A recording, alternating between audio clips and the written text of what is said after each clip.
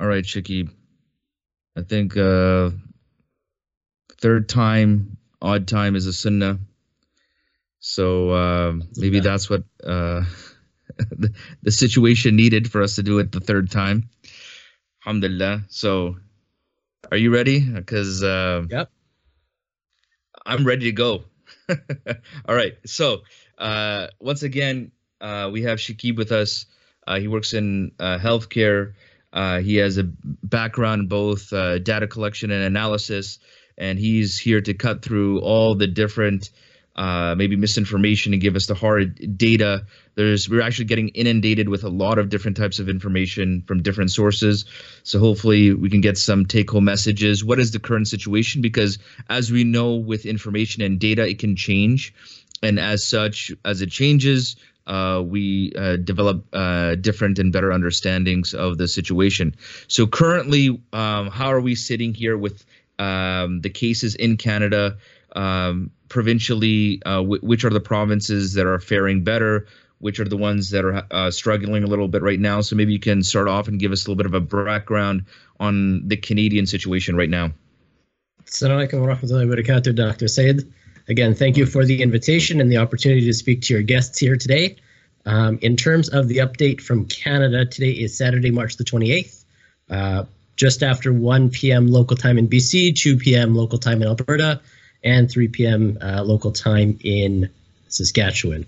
So as we're looking at the update, it is across the country, 5,303 confirmed or suspected cases, with 792 in BC, 542 in Alberta, and 104 in Saskatchewan, and 64 in Manitoba, if we're looking at Western Canada. And so how that's about the currently east? where the numbers sit. And it's Do important you to know the understand that numbers? these numbers are changing every day, almost hour by hour. Here in Alberta, where I live, we're expecting an update from the Public Minister of Health within about 2 hours here with the latest caseload for today. Okay, and do you know the numbers out east? Because obviously their numbers, besides BC, are quite large, right? The Yeah, that's Ontario right. Quebec situation. is over 1,000, and Ontario is, if they're not at 1,000, very close to it right now. Okay, so they're about so the largest caseload right now is in Ontario, correct? It's actually in Quebec, and the reason for that is Quebec Okay. changed the way that they count cases.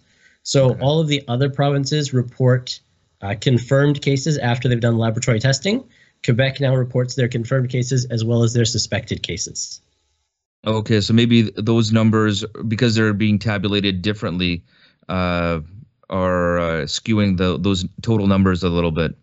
Yeah, and of course, Canada, with 10 provinces and 3 territories, have 10 different health systems, 10 different ministers of health, 10 different public health officials. So sometimes we do have a little bit of a mixed message coming out, Mm. but that's just in terms of how we're counting things. And some people want to be a little overcautious and count not only their confirmed cases, but also their suspected cases.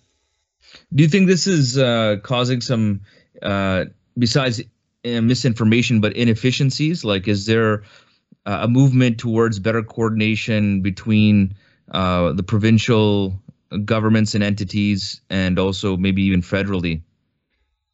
I wouldn't necessarily say so. I know that at the government level, they're having meetings twice a day, every day. They don't stop for weekends. For example, this morning I was on a conference call at 7 a.m. So just because it's a weekend and people are maybe not going to work or working from home, we are still doing that work and we're still meeting regularly. So I don't necessarily know if there's inefficiencies within the system, but some of those differences in how we count things or how we deal with public health or communicate public health boil down to the provincial legislation. Okay, so looking at the data right now, because people are talking about trying to flatten this curve, how does the data look? Is it are the measures we're taking? Is there hope for optimism with social distancing and these restrictions on travel and so forth? Alhamdulillah. What is the result of all of this? What is the data telling you? Yeah, alhamdulillah. I think definitely reason to be optimistic.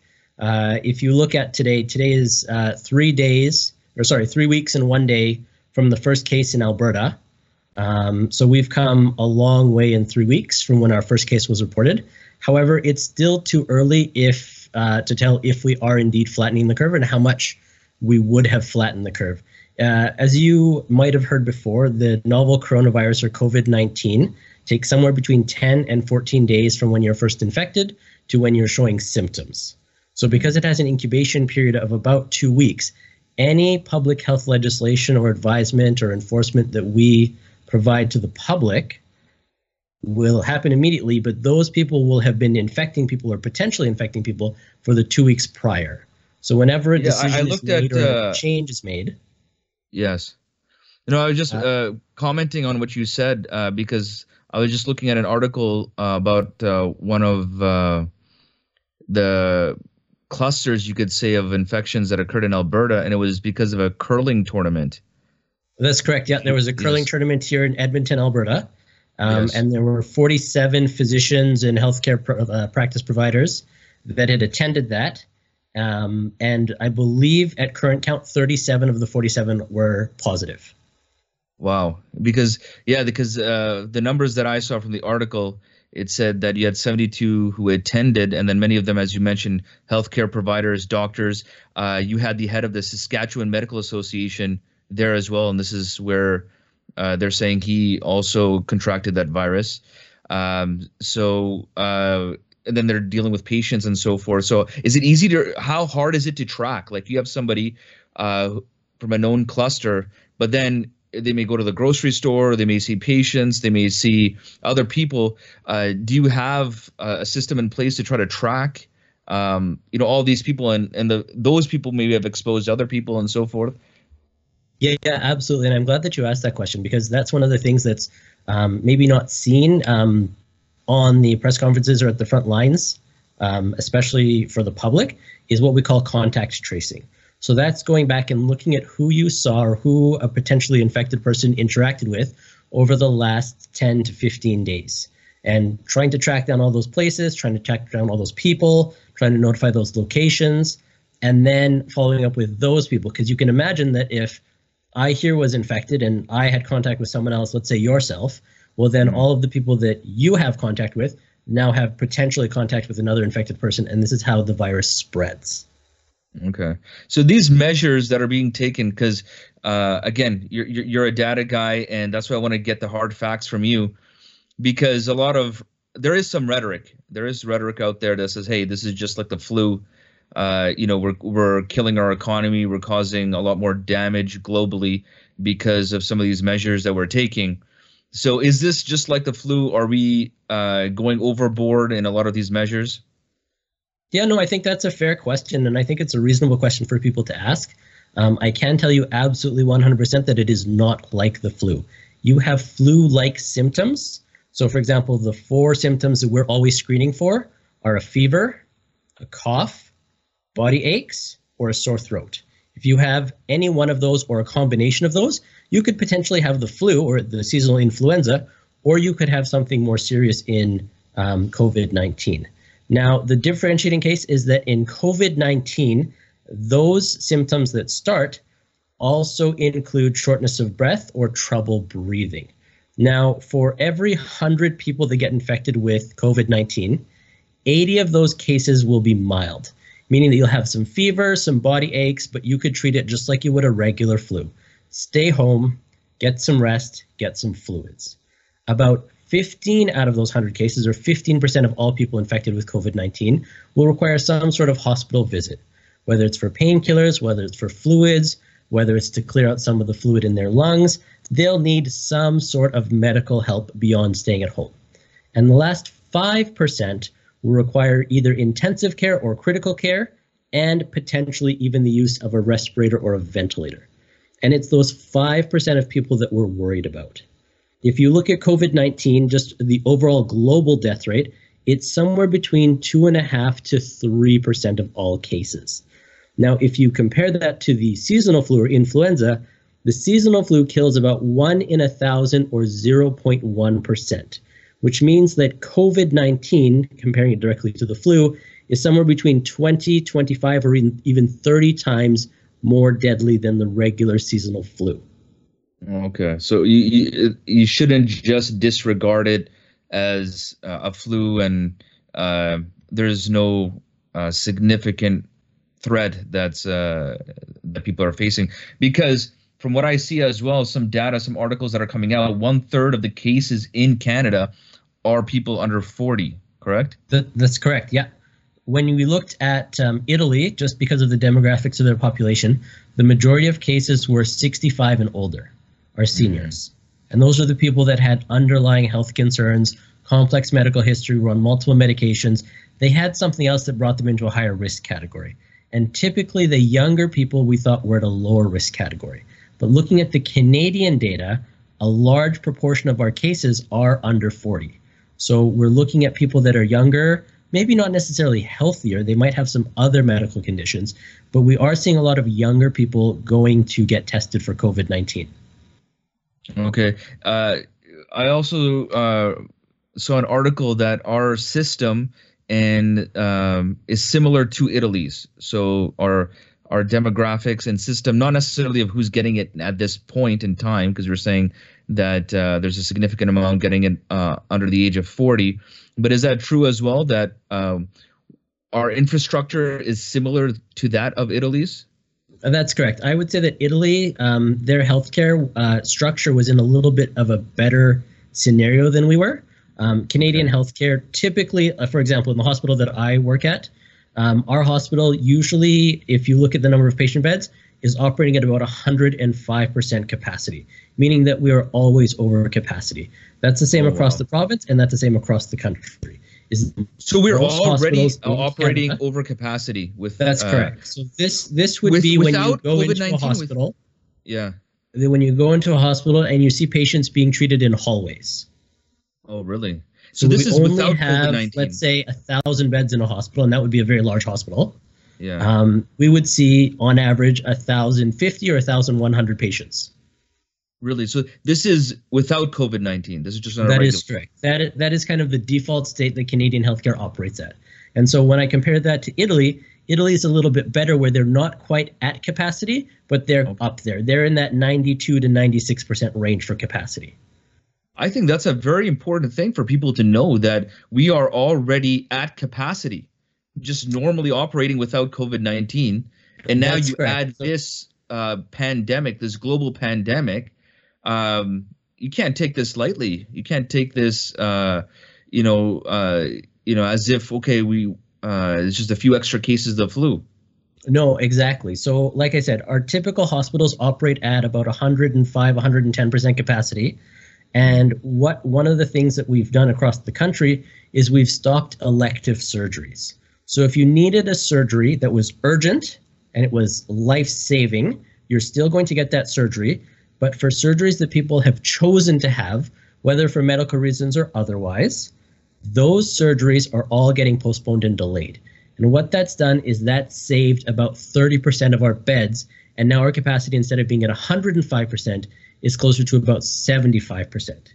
It also means that our capacity in intensive care or critical care units, the ICUs, has now dropped to about 50%. So we're trying to free up those beds. Sorry to cut you off. Is there any plan, just on this stream of thinking, is there any plan, as they did in China and elsewhere? I think I'm hearing stories now coming out of the US, where they're making makeshift hospitals or constructing centers just to deal with this issue. That is correct. We are not in the process of constructing facilities because that will take some time, but we are in the process of repurposing existing locations, expo centers, community halls, gathering locations, public arenas, and using those as not hospitals per se, but using those as assessment and triage centers where you can go and you can get swabbed. Because of course, what we don't want is for someone who is potentially infected or is infected with COVID-19 to come into an emergency room and infect everyone else in that emergency room. We want to keep those sick people separate, which is why we're testing them in other available places. What's the turnaround time for a test? If you asked me yesterday, it would have been about 4 days. Currently, it's about 8. 8 days so then a person, and that's usually a person who's symptomatic, correct? That they're going to be testing for, or do you test asymptomatic patients as well? We're not testing asymptomatic patients. We're looking for people with a recent travel history internationally within the last 2 weeks, people that are symptomatic, and people that are symptomatic in high risk categories. Is this just due to our limited resources? Because from what I understand, in Korea, they were able to flatten this curve a little bit better because they just started testing everyone in South Korea. That's right. Yeah. Korea did about 10,000 tests a day, which is an astronomically large number of tests for their population. And they were able to get very accurate numbers for who's infected, isolate those people, and prevent the spread of the virus. One of the issues that we're running into is because Korea was so early, they were able to access and order a lot more of the tests required and the chemicals required for this test without having any shortages. Canada was doing an excellent job and still is. The only problem is because all of the other countries are also requesting for the same types of kits and the same types of chemicals, there's now starting to be a shortage of some of those reagents, and that is going to hamper our ability to test everyone, which is why we're not testing all cases, just the highest risk symptomatic cases. Where are these tests coming out of? Where are they ordering it from? Typically, it's run through the National Laboratory in Winnipeg, Manitoba, but Health Canada is working to have each local province and jurisdiction get direct access to the supplier. And the supply chains are global, right? So a lot of them were used up in Europe, which we don't have access to anymore. And the other ones, ironically enough, are in Asia, typically in China. Okay. And so that's where that's where probably the source of these materials for the testing, that's where maybe the holdup is, or the lack of resources. There's a little bit of a bottleneck for actually ordering these test kits. We do have enough stockpiled for the next about 90 days, but it's beyond those 90 days that we're concerned that we might start to run low on supplies. We won't run out, but we're worried that we might not have enough to meet the capacity as more and more cases are suspected and need testing. Do you have any data on the frontline workers, like these healthcare workers? What is their rate of getting infected by COVID-19? So the infection rate is very low. We don't have any hard data because it's hard right now to tell based on the number of cases we have in our hospitals. Like I said, most of these people that are reporting that they have symptoms are getting tested at external facilities.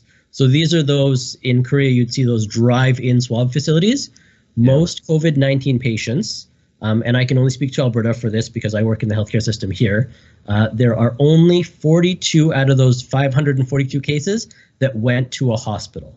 And of those 542 cases, only 20 went to intensive care. So it's a very small proportion of our overall population, at least in Alberta, that is hospitalized. Okay, and so low chance you're for people to be infected. Okay, so and because of that, then maybe still the biggest threat, or you could say the people who are at risk of exposure, is the community. That is correct. Yeah. Okay, so it's not like they have at this point an extra higher risk, the hospital workers, like statistically. Correct. Yeah. But all hospital workers are trained to put on and take off their personal protective equipment, their PPE. And really, it is the taking off of that personal protective equipment where we have the highest risk of potentially infecting yourself. Okay. And now, what are we looking at in terms of when will this peak? Because a little orange birdie told me that Easter, it's all going to be good and we can walk out of our houses and it'll be gone. It'll be business back to normal. I mean, I suppose if you lived in a bubble and you isolated yourself in a bubble, Easter would be fine. That is not the case. So in epidemiology, we have something called the R naught, or the doubling rate. It is the, R naught is the number of people that gets infected from a virus. So for the flu, it's a rate of 2. One person infects 2 people. For COVID-19, it's somewhere between 2.5 and 3. So for every one person that's infected, 2.5 or 3 people get infected. And because we're still seeing an increase in the number of cases that are getting reported for infections every day, this thing will not peak for at least a couple of weeks. I would say even a couple is being very generous. I would say somewhere between 8 and 12 weeks. So we're looking at either early July or mid-July as a peak, not as an end. Okay. So what does that mean when it peaks? Because that's a good point to make, that it's not an end. So when it peaks now, do we reduce these measures or ease these measures? What are we looking at then once this peaks? How long do we have to keep some of these precautions in place? So I would say absolutely, please don't end the measures when we have the peak. The peak is only when you're at the top of the curve. Then things are going to peter out again, and that's going to take another 6 to 8 weeks after we peak for this infection for things to go back to quote unquote normal, whatever that new normal looks like, whatever that new world looks like. So all said and done, we're looking at a minimum, a bare minimum of at least September, October. Wow. September and October. Correct. So then, do you think, from a public policy perspective, that these measures will then remain till September and October? Absolutely, and that's the guidance we're getting out of Health Canada too, is that these social isolation, these self-distancing measures will not, or sorry, these self-isolation social distancing measures will not be lifted for months. We're not talking about weeks anymore. We're talking about months. Okay. Now, is there any talk about isolating cities? Because that's what they did in Italy. They started quarantining cities themselves, because right now you can travel interprovincially, you can travel to other cities. There was, some articles and social media posts about earlier last week, people were taking this opportunity to go on vacation, different within Canada, obviously, but they're traveling to different cities and lakes, mountains, things like that. So is there any talk about isolating or quarantining cities and provinces? Currently, there's no talk of isolating cities or provinces. I know it has been discussed at higher levels, but right now that is not on the table for us. The biggest thing is if we continue with these social distancing and self-isolation policies, where people are, one, admitting that they might have symptoms, and two, being proactive to take care of themselves, and more critically, those in their immediate circles. So I'm talking about their children, their friends, and most critically, their parents, making sure that these people are not being potentially exposed or infected with the virus. If we can limit our number of cases, then we don't have to go into quote unquote lockdown and isolate cities or provinces. Would you, given this timeline, would you think then it is intelligent planning for, schools, universities to plan for at least until maybe even the winter semester, so until like after December holidays, to have all their classes, everything online, rather than trying to rush kids back to school? That's also my concern, is that if we get a peak by, let's say, mid-June, things start to calm down in August, and then everyone goes back in September, there's still going to be these isolated individual cases or little pockets here and there, just like that curling event that you had mentioned earlier, where you're going to have one or two people picking it up. But because now people are packed into classrooms, they're packed into restaurants, they're packed into locations again, events are going on again, that transmission is still going to spread. So my concern is that we might have a first peak in July, but there's potential for a second peak in September or October. And then all of the work that we've done now will have to be repeated again. Okay.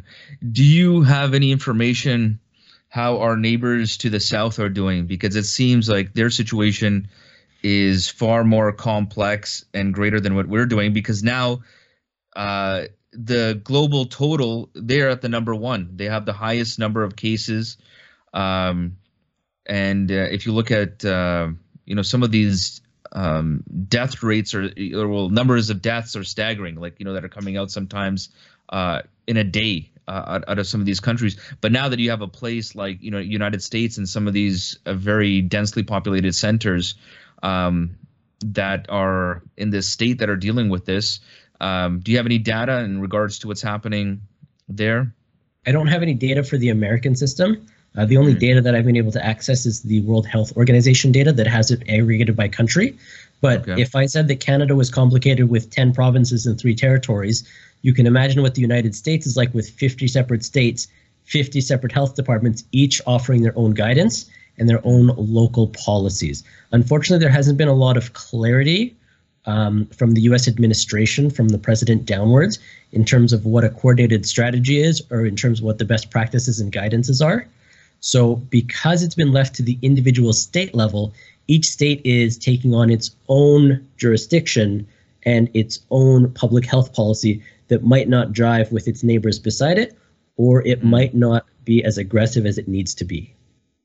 So if, for example, if we do a very good job, as you're saying, based on this timeline, hopefully getting to the lower end of this curve in the fall, September, October, could you foresee still these international travel restrictions in place? Because there are, each country is handling their situation differently, and maybe we become very good at it, but then if we have neighbors to the south and we open that border up, could that then now make an influx of cases back in Canada? So how do you foresee us dealing with international borders, people outside of our country, if, for example, Canadians do a very good job within their own country managing this? Yeah, so first let me answer your question on international travel restrictions. We can't tell what's going to happen 1 week from now, so it's very, very difficult to even speculate what's going to happen a couple months from now. I don't have an answer for what's going to happen with international travel and whether there are going to be travel restrictions. I imagine things as they morph out over the summertime and we see, or hopefully, inshallah, see these cases decline, some of those travel restrictions will be eased, and the people that are traveling are following the best healthcare guidance and self-isolating for 14 days after they land. But I can't give you a definitive answer on that.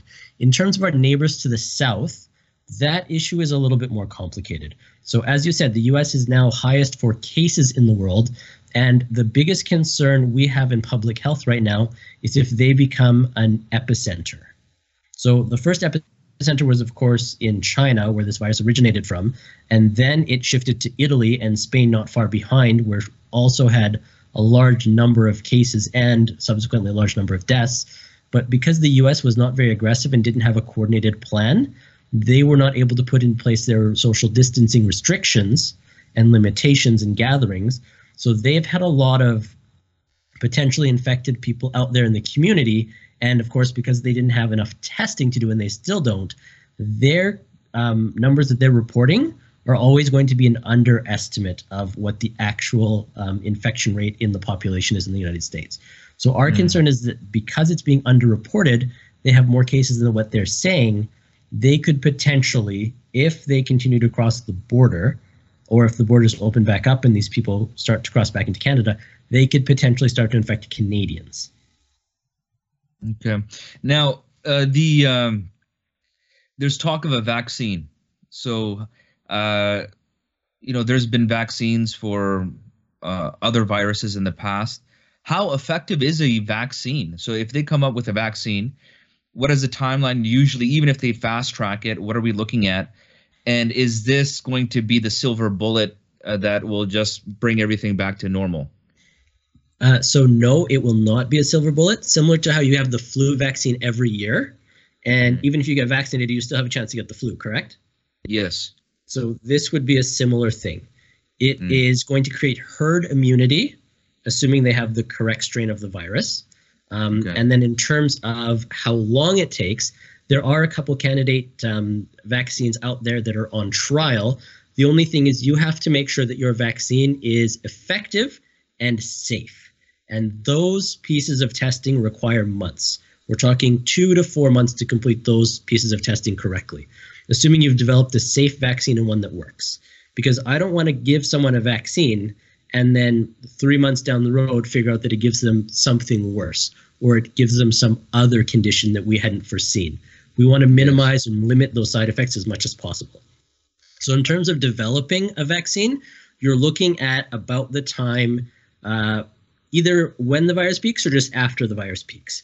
The second problem there is you have to manufacture and distribute this vaccine on a global scale. And that is the biggest piece of work that's yet to be seen. We're trying to mobilize industry to put in place the resources we need for when we come to that point. But that manufacturing and distribution of the vaccine is going to take months as well. Now, you mentioned that we have to obviously isolate the right strain, because from what I understand, there's 2 major strains of this virus, correct? That's correct. Yeah, there was the original strain from China, and it seems like one of the strains has mutated a little bit, and that seems to be the European strain. Okay. And so what is affecting Canadians? Is this the European strain or the one from China? We believe it's the Chinese strain because most of our cases that started in Canada were travel-related cases. Okay. Okay. And so now then conceivably you wouldn't have a vaccine that's like one vaccine for all because there could be mutations that even continue to occur, correct? That's correct. However, if you, again, look at the flu vaccine covers about 6 or 7 different strains every year. And those are the strains that we typically expect to be the most infective and the most virulent every year. And that changes from year to year. We're a little bit luckier in that Australia typically gets the influenza virus first, and we can look at the Australian data and then make our best projections for which strains to include in the annual flu vaccine. So because of that, I do have a lot of hope and a lot of optimism that we're going to be able to put in a couple of strains worth of vaccine or vaccinate against a couple of different strains of COVID-19 as well. Okay. So you mentioned herd immunity. So when are we looking at that point of trying to develop that herd immunity? Because again, that seems to be more of, I think, the long-term solution, correct? Absolutely, yeah. Herd immunity is something that we'd be looking at minimum 8 months down the road, if not 12 months, as a minimum. It seems kind of weird, using that terminology though, eh? Like human beings as a herd, herd immunity. Is crowd immunity better? Yeah, crowd. It's associated with crowdfunding, maybe. I don't know. Mob immunity. Mob immunity. The mob always likes to have immunity, right? So what would you say are some of the greatest pieces of misinformation being circulated right now? I think some of the greatest pieces of misinformation are that the summertime is going to blunt or dampen the number of cases we have. We don't know that for sure. I know that my parents were telling me the other day, and my parents live in the Middle East, that, oh, it's okay. Once it becomes summertime, the virus won't be able to survive in the winter. And I'm going, but you guys live in the Middle East, and right now it's quite warm there. So I don't think that's going to make a difference. Allahu alam, it might. But from what we can tell, because this is a global pandemic and it's affecting places like California, places like Australia, places like the Middle East that are already quite warm and temperate climate zones, I don't think it's going to make a big difference in terms of the number of cases we see. So people hoping for a change in the weather to also bring a change in the fortunes for the infection rate, I don't think is a reality. Okay. So, because I heard that as well. That once it's summertime, I think one of the earlier articles said that don't worry, once it's summer, a lot of viruses don't operate better in certain seasons. And then this was, I don't know, giving a little bit of false hope to people. But you're absolutely correct. It's worldwide. Even if you look at Italy, one of the worst areas, there's areas where it's a more Mediterranean temperate climate, as you mentioned, the United States. So what else is out there that's circulating around with people that you think needs to be clarified? I think one of the biggest things that needs to be clarified is that this is not an airborne virus. The virus needs to get onto you somehow, whether it's either through direct contact with someone, so touching someone, shaking hands with them, hugging them, touching an article of clothing that they had that they've coughed onto or sneezed onto. So it needs either direct transfer from person to person or indirect transfer from surface to person. So if, for example, I had sneezed all over my laptop, and then later on my brother came and typed on that same keyboard, he would potentially be exposed to that virus. But he's not going to catch the virus from us being in the same room and breathing the same air or being in the same proximity. So it really is person-to-person contact or person to surface and then surface to new person contact that's spreading this virus. So you need some type of medium for to transfer. Okay, so if you're in the same room as somebody, because I've seen that, someone has said, "Oh, I was in this room or I was in the same convention as this person who got this virus," and they're starting to freak out, even though they don't have any symptoms or anything like that. So you don't have to go to that level of anxiety. Correct. Yeah. Okay. What else is out there that we should clarify? I think the other biggest thing that we have to rely on right now is that our public health officials are the source of truth for all information, for all isolation, and for all symptom information.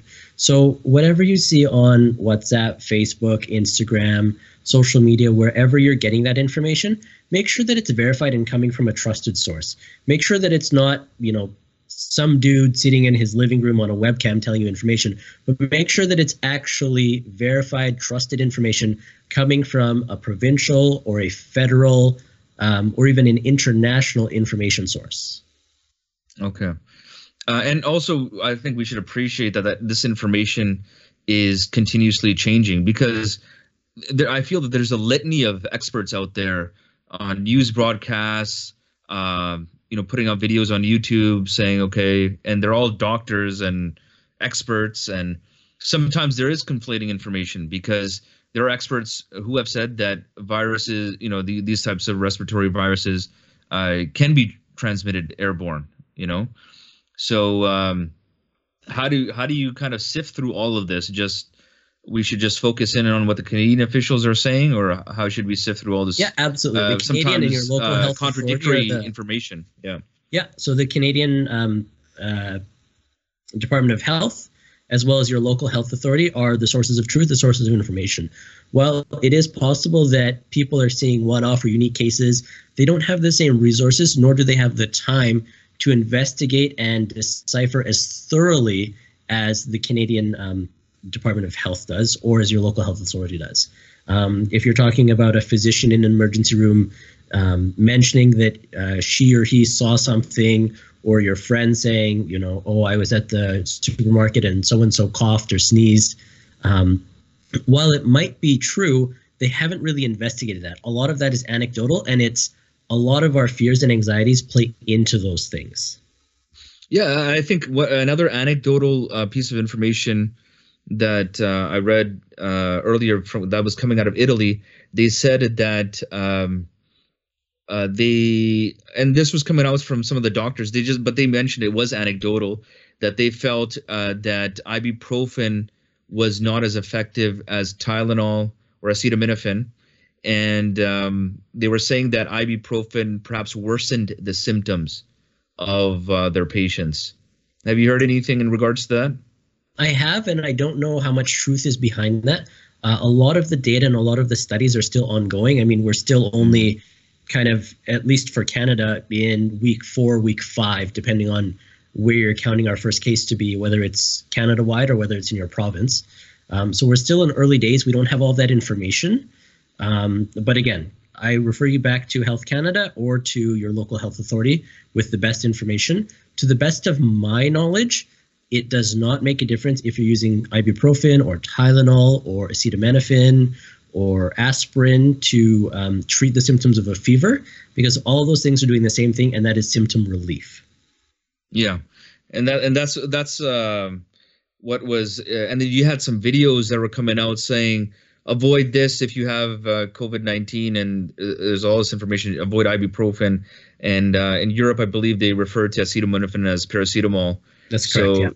So they were saying, some of the clips were coming out saying, use this instead of ibuprofen. But sometimes I also believe when the situation is so chaotic and dire, and you have to react very quickly, you can't always look at data and studies in the moment in an emergency situation. No, so perhaps there is room for anecdotal information that we, during this course, right? And how should we gauge that? So you have people on the front lines are dealing with this, and they're just saying, oh, through my personal observation. Should we still give that some weight? I think we should, but I think it bears some investigating. So I'm not saying that the anecdotal evidence out there or what people are seeing, frontline staff that are treating these patients, is not valid. All I'm saying is that you have to make sure that you're comparing apples to apples. And so a little bit of investigation, a little bit of a background behind those people and what particular set of cases caused them to have a better or a worse reaction than someone else on a particular medication needs to be investigated. But I'm not saying that you need to run an international, worldwide, double-blind, randomized controlled trial to do this. Okay. And what would you say if you had to give a few pieces of practical advice of how we should be moving forward at this point in time, what would you say? I would say continue to remain vigilant, continue to self-isolate and social distance.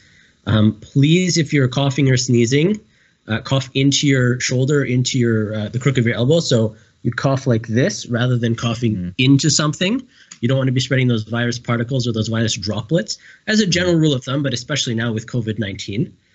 Also, please continue to frequently wash your hands, making sure that you're thoroughly washing your hands, not just slapping some soap on and rubbing your hands together, but making sure that you're getting your fingertips and especially your thumbs.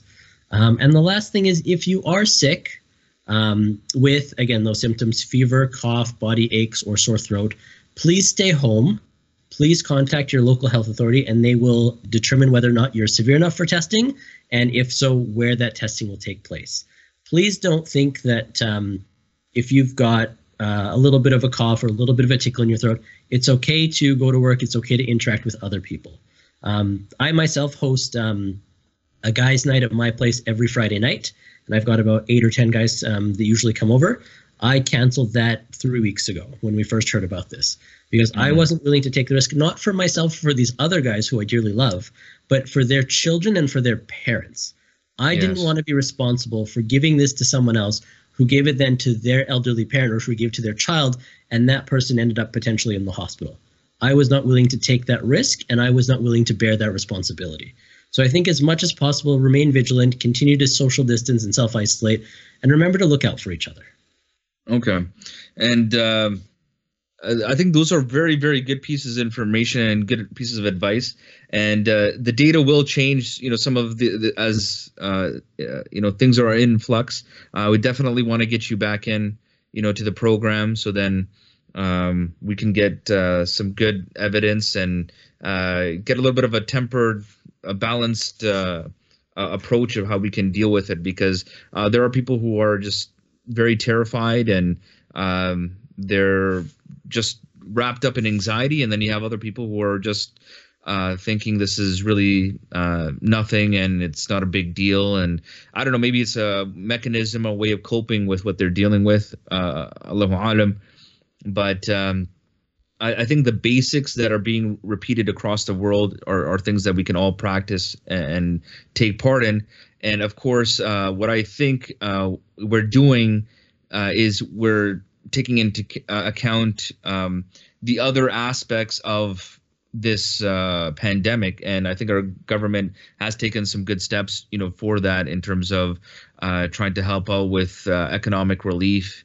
And I don't think there is negligence in leaving the population to just fend for themselves. I think people have to appreciate that. Maybe that can set the tone, so then we don't have to maybe go frantic and thinking that it's going to be everybody for themselves. And absolutely, you have to remember that we're an ummah, that we're all in this together, and that not only are you looking after yourself, you're looking after your neighbor. Whether that's your physical neighbor who lives in the house next door, whether that's your brother that lives on the other side of the city, we're all in this together. We all have to look out for each other.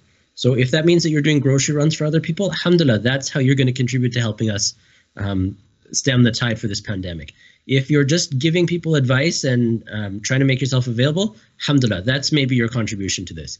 If it's, telling people not to come over and visit you, or reminding people to wash their hands, subhanAllah, even small things like this are going to make a difference if we all practice it and if we all remind each other about it.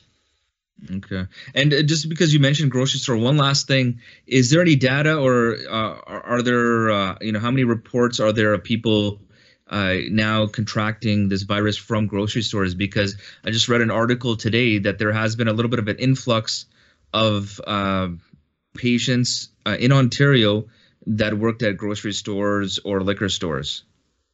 Yeah, I think that's the workers. And again, it's just making sure that you're wearing personal protective equipment. So gloves, a face mask, a gown if necessary, and then making sure that you're sanitizing all of the surfaces you're touching, and then making sure that you're sanitizing either through hand sanitizer or washing your hands, and not touching your face. Do you think that's necessary for customers? Yeah, so in terms of you and I going to the grocery store, again, the risk is very low because it's not spread through the air. So unless you are touching someone at the grocery store, you're giving them a hug, shaking their hand, or unless you are touching something they have touched, Again, that person to surface and then surface to person transfer. Those are the potential ways that you could contract COVID-19 from the grocery store. However, we are advising people to only touch what they're going to pick up and purchase themselves. Don't sit there and compare all of the carrots in the store. Grab the ones that you want.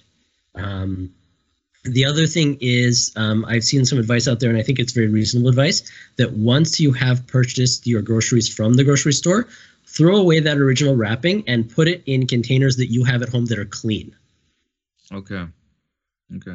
Well, that's actually very good practical advice, because I think that's during this period of isolation, I think that is the one area that people are still congregating and visiting are the grocery stores. Some of these stores that, I guess it's also subject to the policy of that store, how they're dealing with it, in terms of personal protective equipment for their staff, and then their level of sanitization of their store. Correct. And I know that a lot of grocery stores are also limiting the number of customers they'll let in at one time. Okay. Yeah, and I've seen that too, where they're saying keep 2 meters distance between typically it's safe fellow customers. Yeah. Okay. All right. Well, thank you very much, Shakib. I appreciate your insight and your information, and we hope to have you on again. And again, I think it's very important to get that balanced perspective from somebody who's in the mix there. Jazakallah khair. Again, thank you for the opportunity. My extreme pleasure to be here. And inshallah, look forward to speaking to you guys again in a short time with an update, and inshallah, some good news at that point. Inshallah. Jazakallah khair. Assalamu alaikum. So we are not done yet. Inshallah, we have our next guest for this very special Saturday afternoon podcast with Sheikh Yafa. So I would like to welcome Sheikh Yafa to the podcast. Ahlan Sheikh, assalamu alaikum wa rahmatullahi wa barakatuh. Wa alaikum assalam wa rahmatullahi wa barakatuh. I unmuted myself now. I was muted for a little bit, but I was hearing you clearly. Okay, alhamdulillah, Sheikh. I do not want you to be muted. I want you to be able to speak your piece, inshallah. Thanks for that. All right. So it's been a week since we last spoke. How are things with you, firstly, your family, and the community in Halifax? Alhamdulillah, things have been stable. We are coping. This is thinking about it as the new normal and try to make the best out of it. Family is good, alhamdulillah, Rabbil Alameen. The community is also finding its way through its coping mechanisms. It's not easy, but yeah, we are not hearing any particularly damaging news about our community, and except for the expected cases going up and people feeling some people are anxious, and people are really trying to understand the fact that a Juma passes and nobody shows up. Nobody listens. Things like that, yeah. It's so weird on a Friday that usually that's a cornerstone of your day on Friday, and it sets the tone for that day. You're getting ready, you're going, and then it's not just, it's not a normal day, for Muslims. So it is a little bit, it's strange. It feels weird because, that time comes and you're like, I should be in the masjid right now. That's right. Yeah. I'm wondering what you brothers did or have been doing over the past Jumas that there was no Juma, because we had people who held Juma at home, like myself. Yes. Yeah, I actually my father said, okay, next week you need to come over and lead Juma here. So there, we may do that next week, inshallah. But I don't know if that's become very common. What I have seen though is there's a lot of videos that are circulating during the time of Jum'ah, where you'll have somebody give a khutbah in an empty masjid, or something to that effect, or give a virtual Jummah khutbah. It's not supposed to be meant to be a real Jummah khutbah, but at least people will get the reminder on that day. And I don't know how it's caught on in terms of doing your own Jummah in your house at this point. I think from an Islamic perspective, what I can say, and I need to authenticate some of these. First of all, Rasulullah sallallahu alaihi wasallam said, وَجُعْلَتْ لِيَ الْأَرْضُ مَسْجِدًا وَطَهُورًا. This one is authentic, that the whole earth is made clean and masjid for me. So, but the other one is if the number is sufficient for doing Jummah, especially according to some of the madhahib. But the Jummah itself in Islam is called a sha'ira. A sha'ira is the large worship practices that people do usually outside, like Eid, like Hajj, and Ramadan, that everybody feels, so that it also speaks to the presence of Muslims, and it speaks to the brotherhood and coming together. So that is why that is some of the reasons why we have Jummah. So it's social. It's more than just family. So from those angles, you can look at it here and there, and say, okay, we should, okay, or we shouldn't. But the virtual Jummah does not give the sense of the Sha'ira, because it comes to it may come to families, and people can hear that. My personal understanding is you can get maw'idah, a preaching from an old Jummah, but you can't replace the virtual Jummah, can't replace the current Jummah for a virtual Jummah. Not to my understanding. I may be wrong. I need to authenticate that. But if you have a small Jama'ah in your house, at least keeping with the hope that someday we will take this outside when all of this is finished. From that angle, that's where I see it supported to have the Jummah at home. Okay. And have you gone grocery shopping in the past couple days? I have, yes. I went the other day. I think, yes, I went yesterday. I went grocery shopping, and I felt as if I'm, living in some type of dystopian future to some extent, because no one's, it's a little bit quiet in the grocery store. So there's almost like a somber feeling within the grocery store. And then you're walking and everyone's a little bit on edge. There's an aura of an anxiety. And then you get this announcer on the PA is like, attention shoppers, remember to keep 2 meters distance from each other. You know what I mean? And he starts giving you these instructions on how to behave. And I felt like it's so weird because and then you see you meet the eyes of another shopper with their cart. And you're looking at each other, and I know what they're thinking is like, okay, are we getting too close to each other right now?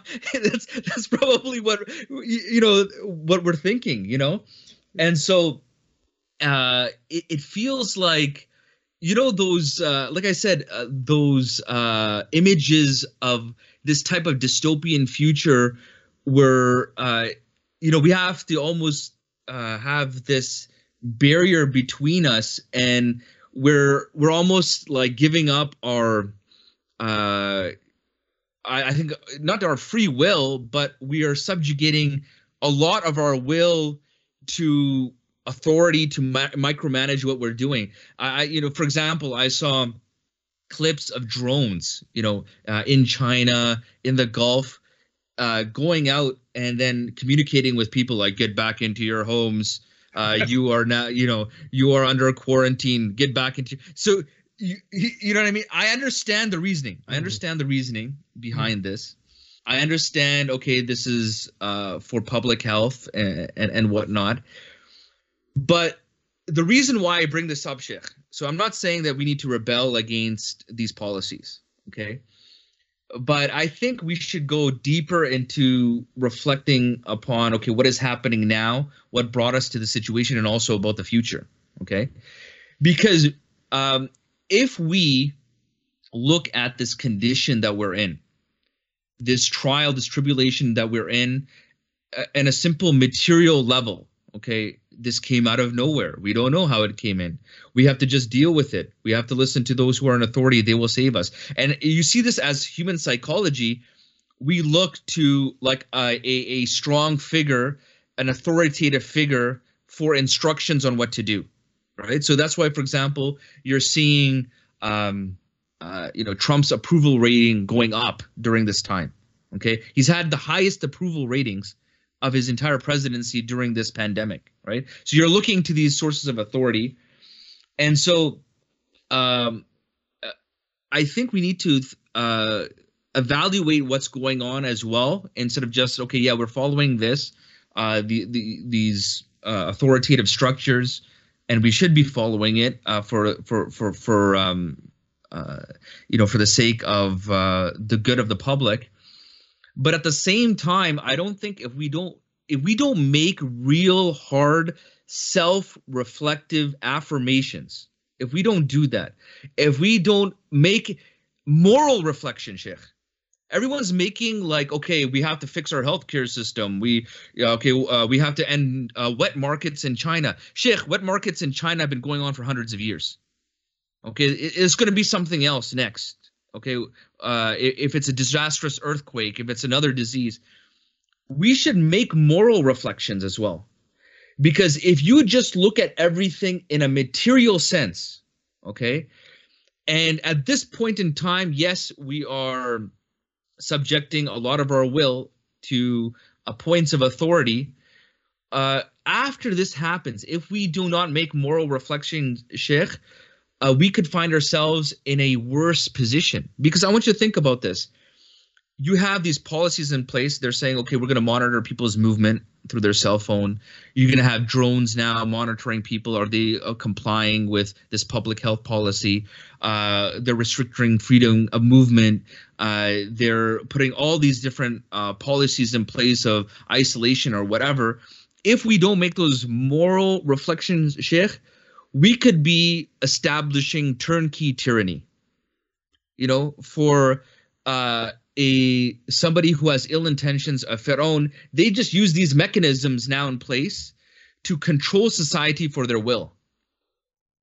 Yeah. You understand what I'm saying? No one's making those moral, like one of the brothers was frustrated telling me that, I find it so frustrating that you have, because obviously you have a certain mouthpiece for people who have, the people who have the biggest platform aren't making those moral reflections.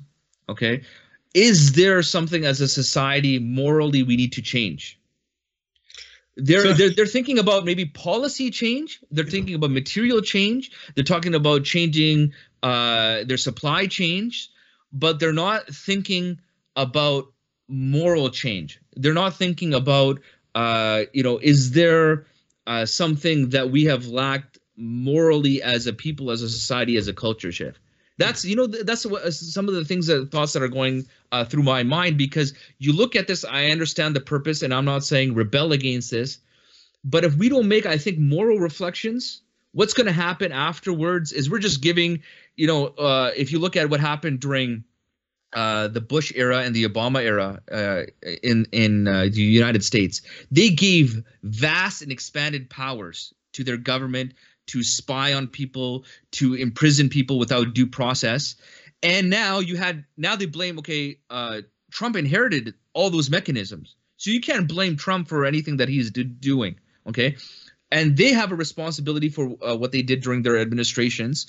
So you're just basically putting all these mechanisms in place, and as somebody who wants to be even a greater tyrant has the keys to this tyrannical kingdom.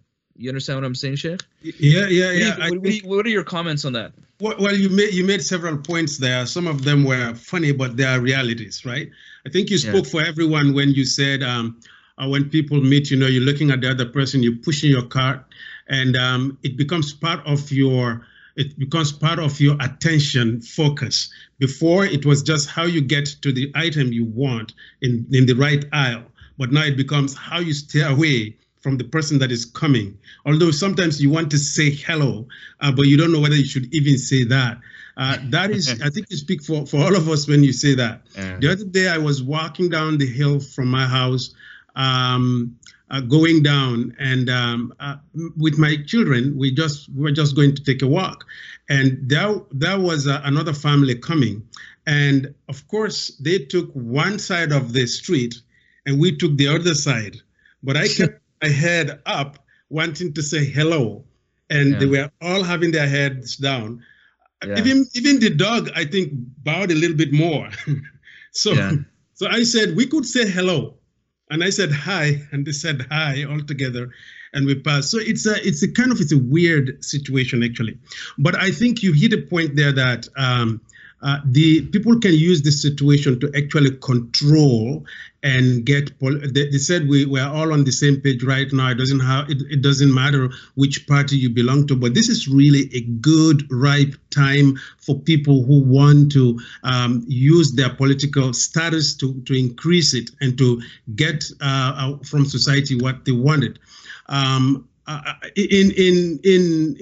one of the West African countries, in Sierra Leone, they have not had any case, but the government has announced a state of emergency for 1 year. For one whole year. They didn't even consult with the medical experts. It's not like, based on what the medical officials have told us, and based on how this thing is going, we are going to have 3 months, and then we are going to reevaluate it and make assessment and go. It's just like 1 year state of emergency. Just means that we have now the authority to do. You know what they say in politics, right? Never let a good crisis go to waste. That's right, exactly. So it's weird, and I see your point. I see your point very perfectly. And the other thing is, I think the point about rules, you see, when you talk about Allah subhanahu wa ta'ala and you talk about the Creator, and people say, oh, you have too many rules. The thing is, people are actually looking. As people, as human beings, we're looking for somebody to tell us what to do. We're actually looking for somebody to. So these restrictions have been put in place generally for the public good. But I even have people who are questioning whether you should have your friends over. They said public spaces. You cannot, it doesn't mean you cannot have one friend who's healthy, who hasn't traveled, have not interacted with a traveler. You were together the day before the restrictions were passed. Now you can't see them anymore. It's not your private space, it's public spaces, right? Yeah. So, people are looking for somebody to control, and this is just innate in us. That is why when people say, oh, religion has so many rules and so many controls, and I ask, you know, when there is no light, when the lights go, the traffic lights go, you call and tell people to come and put it so that we have some rules, right? Yeah. You want people to go on one side, you want the cars to go on the other side. We just are made like that. We want to worship, we want to follow something, some commandments. And here is something though that makes me optimistic. As much as Trump's rating is going up, I believe Allah subhanahu wa ta'ala's people's rating of themselves in relation to him, because I wouldn't say his rating, subhanahu wa ta'ala, people's rating in response to him and in closeness to him is also going up. We can't forget that. And this is a battle between what is good and what is not. So we can actually make this good for ourselves.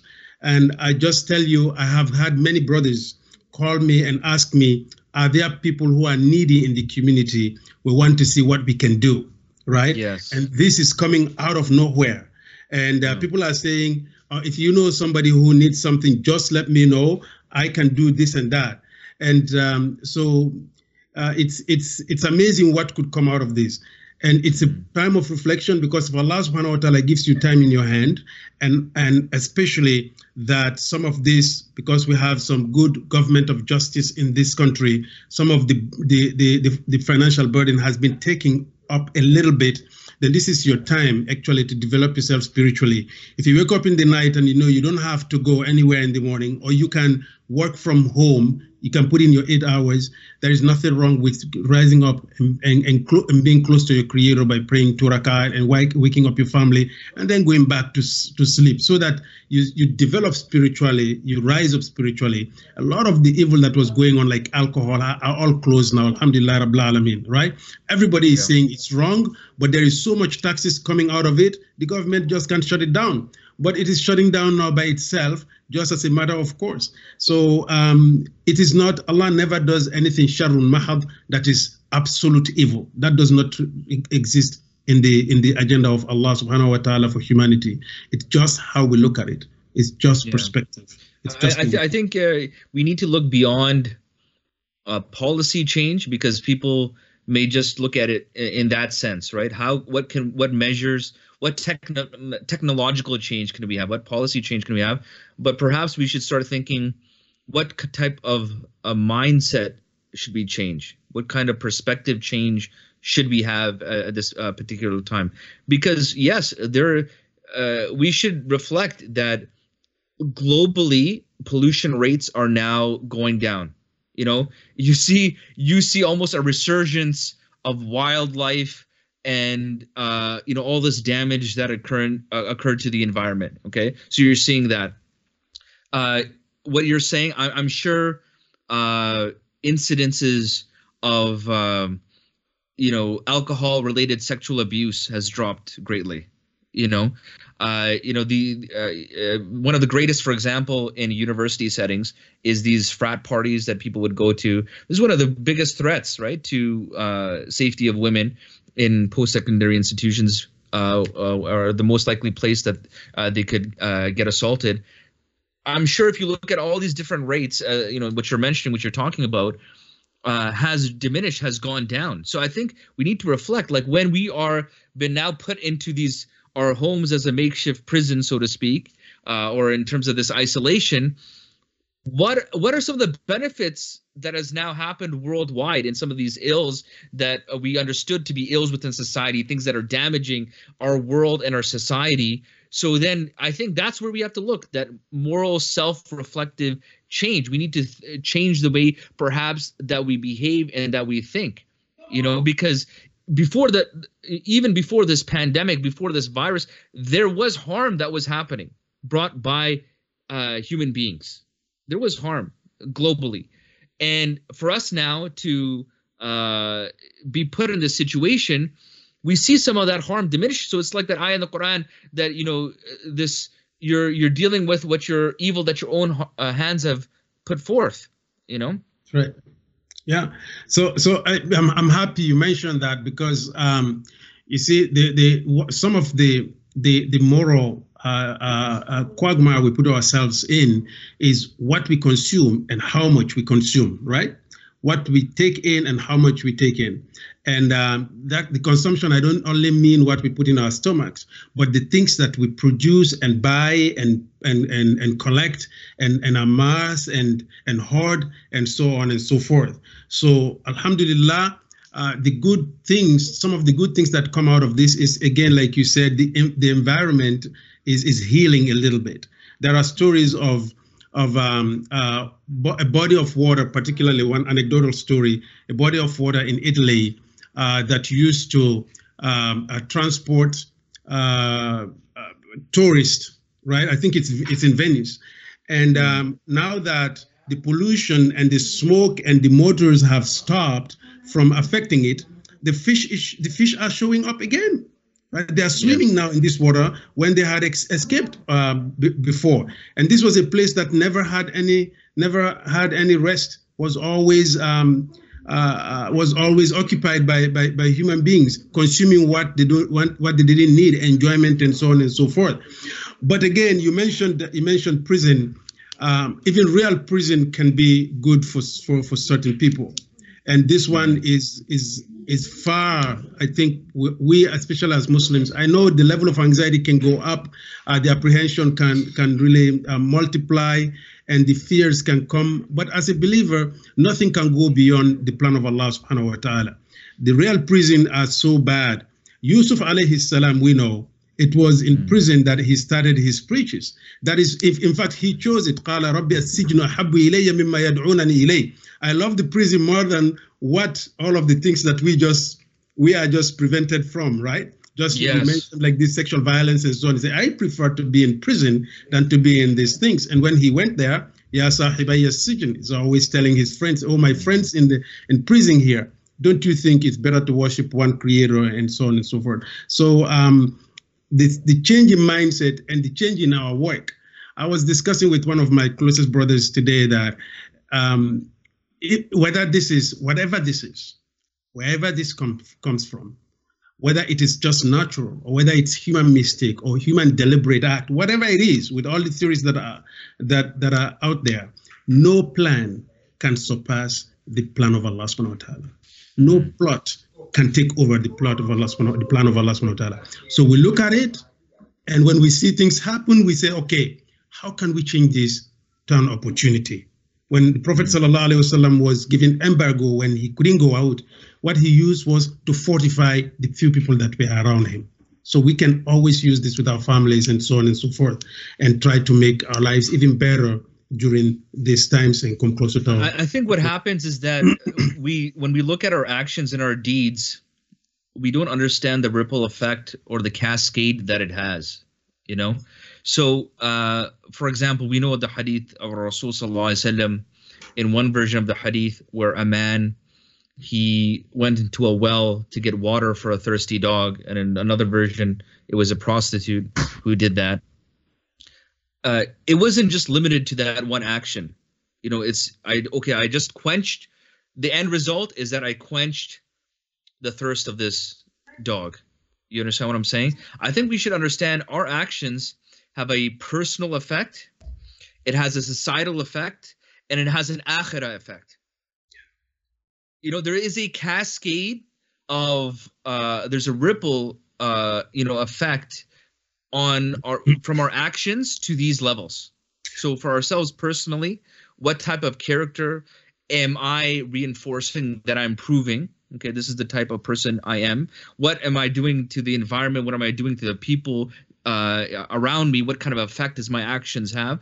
And then there's an akhirah effect. There's an akhirah effect that was this sincere? Is this something that will better my position with Allah subhanahu wa ta'ala in the akhirah? You know, and so for this act of kindness, Allah subhanahu wa ta'ala forgave that man. Allah subhanahu wa ta'ala forgave that prostitute.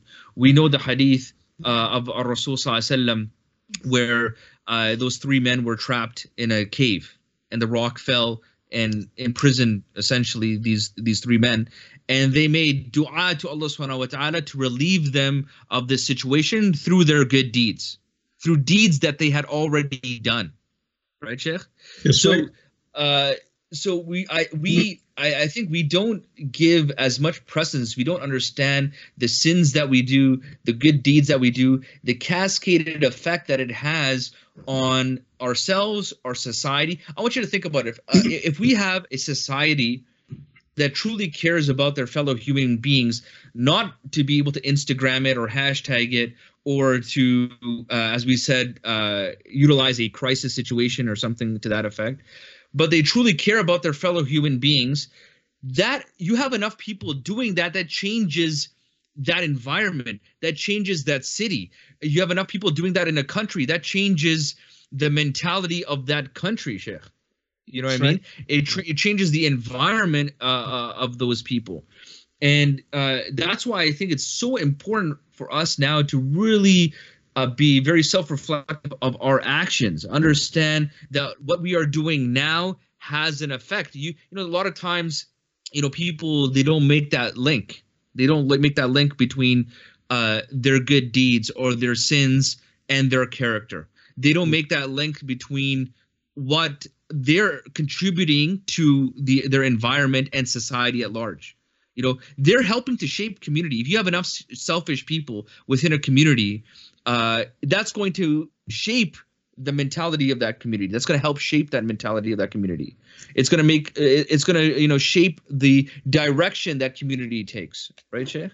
That's so right. I think we need to be very cognizant of that at this point, that what you do has a cascaded effect. We're seeing that in the environment. We're seeing that within our interactions with human beings. We're seeing that on our own selves, our own physical, mental well-being, our own spiritual well-being. You know, as Bani Israel, they questioned Musa alayhi salam, and they were asking him, what does sacrificing a heifer have to do with our situation that we're in? You know, when they were finding out, you know, who killed that man. What does that? What does one thing have to do with another? You know, for them, they're looking at it a very narrow focus, a very tit for tat, a very transactional focus. And sometimes we get into that, Sheikh. We look at our ibadah as transactional. I made dua. Okay, why didn't I get a response to this dua? I did this good deed. Why didn't I get a response for this good deed? I donated fi sabilillah. Why didn't I get my 10 times reward right now? You know, for this donation, Sheikh. You know, so it's a very transactional thing, but they don't look at the greater picture. You know, for example, if another people give only for the sake of Allah subhanahu wa ta'ala, if enough people, you reach a certain threshold of people giving only for the sake of Allah subhanahu wa ta'ala, perhaps you would have a society that doesn't have poverty or economic injustice and so on. What are your thoughts about that, Sheikh? Yeah, I think those are very, very great reflection points, because Rasulullah sallallahu alaihi wasallam clearly said that anyone who calls to goodness, anyone who calls to kindness, anyone who behaves in a way that somebody else might see and emulate when it's good, and they are not only getting reward from Allah subhanahu wa ta'ala and are considered in amongst the good people, but they will be increased also in effect by the number of people that they affect. So you will have to be very, very cognizant of that whatever the small kindness, the small goodness, word, behavior, interaction that you can do for your brother or your sister or your neighbor or your children or your spouse, it doesn't go anywhere. It stays there. It is, when I mean it doesn't go anywhere, it does not diminish. It has its ripple effect. It goes somewhere, but it does not diminish. Allah subhanahu wa ta'ala keeps it in this dunya, and it is because of those work that we do that come out of sincerity, that come out of close realization of the power of Allah, of our Creator. It is because of that we still are breathing the air that is provided by our Creator, and we still are eating the food that is provided and enjoying life. And that is what we should always do, because what is really, so the human being will always sin. The sin is part of us, meaning we are not perfect, because if we didn't sin, we will be perfect. The sin is part of us. But what Allah subhanahu wa ta'ala said in the Quran, La yuhibbu Allahu al-jahra bisu. What Allah really hates is somebody to manifestly and openly be sinning, right? So why would you have to drink and drive? Why do you want to have alcohol in a public place? Why do you have to open this bar in this place? Allah subhanahu wa ta'ala doesn't like this, because what happens when you sin outwardly or you sin and tell somebody, what happens is somebody who was sinning and hiding, you give them the confidence that, well, I wasn't doing so bad. Especially if I look at you, who's confessing your own sin in front of me, as somebody whom I was looking up to. So Allah hates when we bring sins out. So with this being our condition now, we should come out of this with some other level of you getting used to things that are better for us and for humanity, right?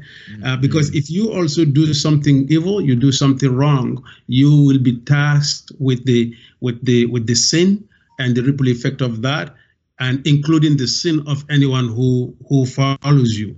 So this is the time for us to really take advantage of this situation and not look at it from just a negative angle, because anything that Allah subhanahu wa ta'ala does, Huwa al-Hakimul Alim, He is the most wise and He is knowledgeable of everything. Nothing at all happens for nothing. It's all calculated by the Creator.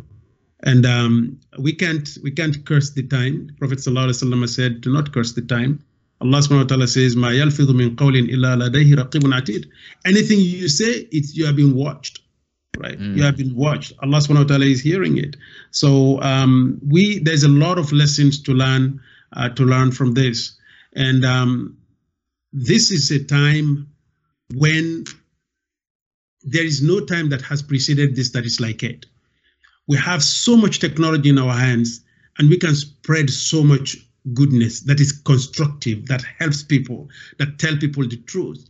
And that is not only sending out and forwarding and passing on falsehood around that we cannot verify.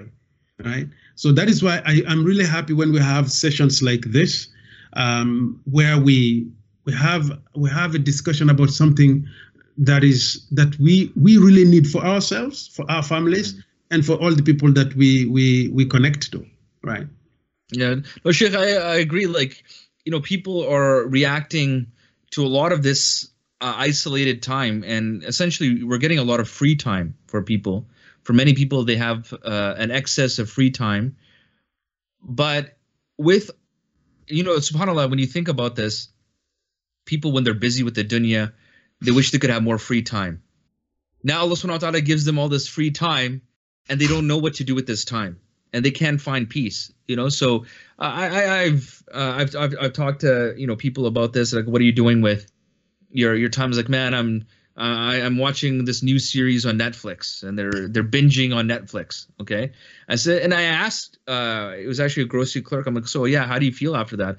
He's like, man, I feel so tired and exhausted after, because like they're watching like episode after episode. Like, so do you feel tired? Do you feel energized afterwards? Do you feel like, man, no, man, I feel like so tired after this. People, if you ask them, what's your favorite song? Say somebody who listens to music. It's like, man, yeah, it's like, I'm tired of this song. Yeah, it's my favorite song, but I've listened to it too many times. Imagine if you get, so if you get a song stuck in your head and you just like, get it out of my head. It's like, you know what I mean? Like, I want to, I want to get it out. You know what I mean?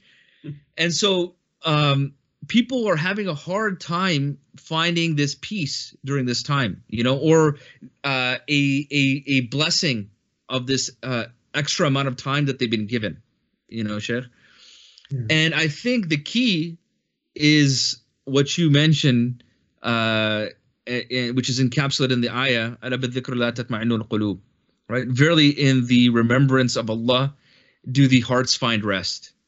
And I was making, this self-reflection. I said, subhanAllah, imagine your favorite movie, if you had to watch it continuously every day, over and over and over again, you're going to get sick and tired of that. Your favorite song, if you keep hearing it over and over, it's going to start pounding in your head, and it'll feel like almost a drill going inside your ear, okay? But think about this. Verily, in the remembrance of Allah, do the hearts find rest. How many times will you recite the Fatiha in a day, and you're not going to get tired? Oh, I got to get the Fatiha out of my head.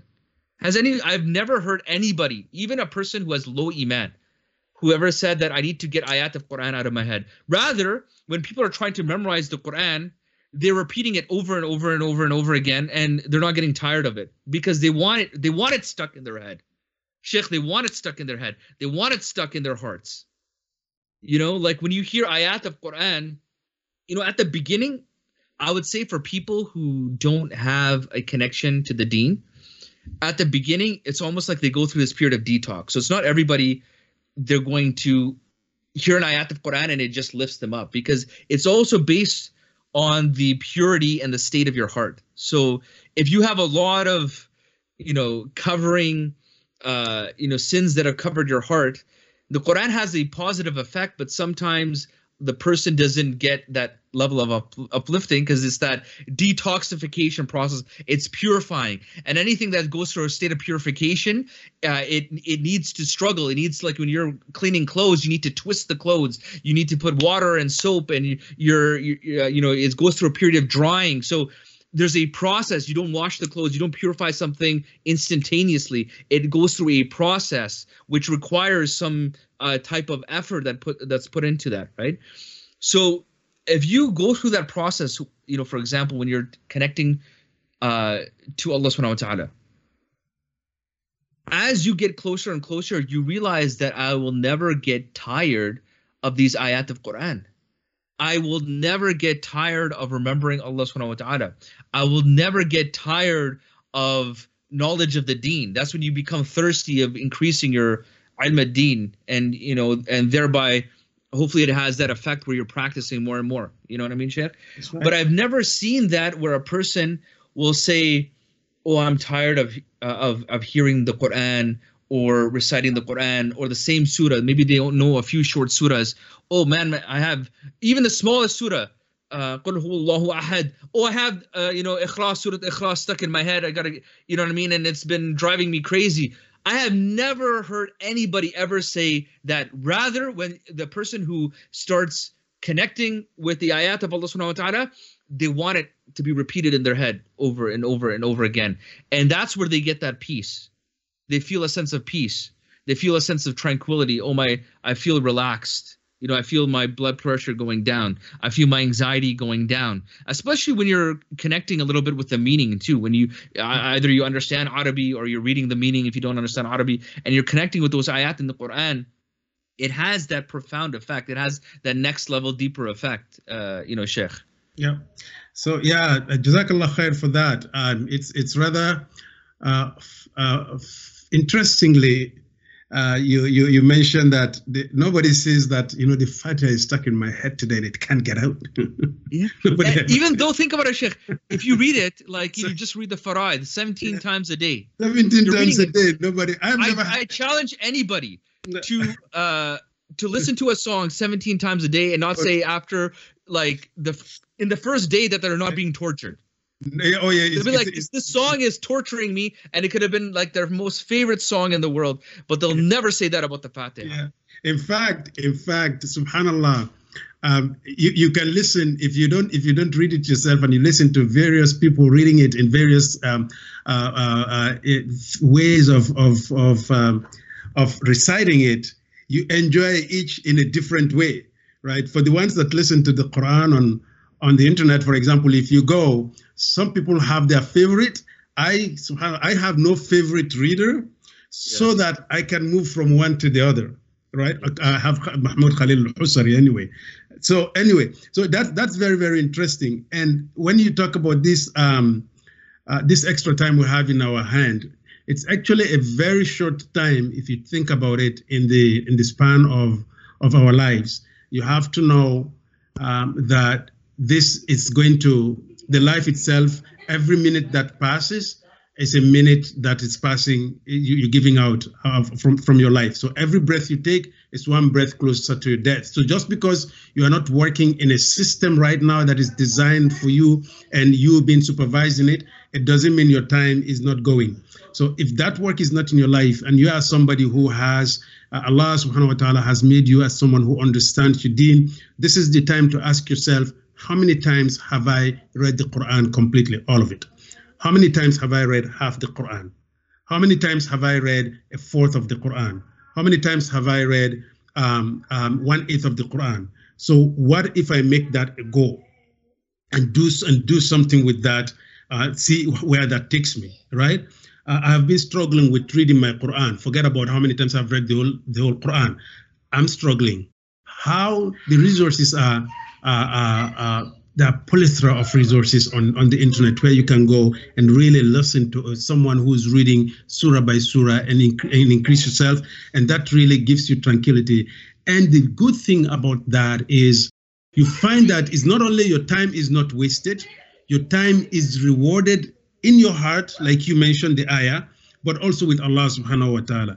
Because one harf means is a lift in front of Allah subhanahu wa ta'ala. When you read in that, you become on the front line, headline news to Allah subhanahu wa ta'ala. So we really need to use this time as efficiently as possible. And one way, whatever we do, we have to include the Quran as part of our daily routine this time. If you miss this time, when it is made compulsory upon us to stay home, right? We miss this time, then this is the biggest loss. Really, we will regret. Anyone who was thinking, it's very easy to put goals in a dreamy time when you are actually busy. And you say, oh, if I am free, like you said, if I am free, this is what I'm going to do. But all of a sudden you are free, then you're confused. What did I say I was going to do? Right? This is the time to really put some of those things that you had that remotely thought you were going to do, to start doing them. Some of us have written many pages here and there, putting them together, thinking, I wanted to write an article, I wanted to write a small book, I wanted to write this is the time to give some time to that. Some of us had always said that friend has been away from me, especially relatives, let me say, that I have not called. This is the time to break that barrier. These are all things that are valued by Allah subhanahu wa ta'ala, we should know as Muslims, right? So, and go into things with the right niyyah, and so that we come out of this with something that is precious, that we can really cherish for our dunya and our akhirah. You see, some ulama were saying that the only thing I have is my time. I don't give it to anybody, right? I think all of us may say, oh yeah, the same thing here. I don't have time. Now you do, my brother. Now you do, my sister. Yeah. What are you going to do now is the big question. Even to just straighten our Fatiha. I, with my kids, Yahi, and all of them have been in Islamic schools. I review Fatiha with them. Wallah, I review Fatiha with them because I said, when it becomes automatic, your mistakes becomes automatic along, right? So review it once in a while, listen to yourself, get somebody to listen to you and say, am I saying it right or not? Because this is not our language, the majority of us, right? Just because Allah subhanahu wa ta'ala is letting us go, it doesn't mean that when we have the time, we should not be using it to make ourselves better, right? So it's high time, it's very, very, get yourself 2 lines of the Quran a day. If you're struggling with it, it's good. If you're not struggling with it, it's even better. So it's really a great opportunity for us. It's a great opportunity for us. And I think we should highlight as well some of the good things people are doing. Like I said, through calamities, you can see the positive way of dealing with it. I feel, as we spoke about earlier, is that it can reveal the goodness of your character, but also it can give you an opportunity to do good or to be better, to go through this trial or situation. You can look at it as an opportunity, not to exploit it, but actually to become better from it. That's right. And, one of the brothers, showed an example of this to me. He's a medical doctor, so he's, on the front lines working in emergency rooms. And, after a long shift, and their shifts are like, 24, 48 hours shift, right?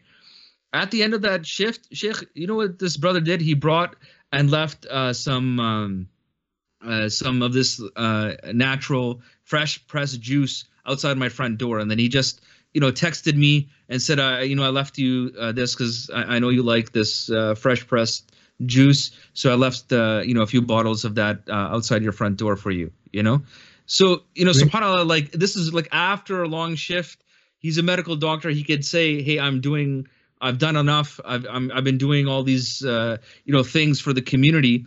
But it's like that extra, who you are, thinking about others, rising to the occasion, being, whatever people say, the change that you want to see. These are all opportunities. Don't just get locked down in the bubble. Okay, this is only what I can do. And you're just passing the time. You're unconsciously just, going into zombie mode and going from video game or watching movies and all that stuff, but doing something better with your life, making more of a self-reflective analysis of your state, of who you are, But I feel like there are examples that can make us smile. There are examples that give us hope of, how people are dealing with the situation, Sheikh? Yeah, alhamdulillah.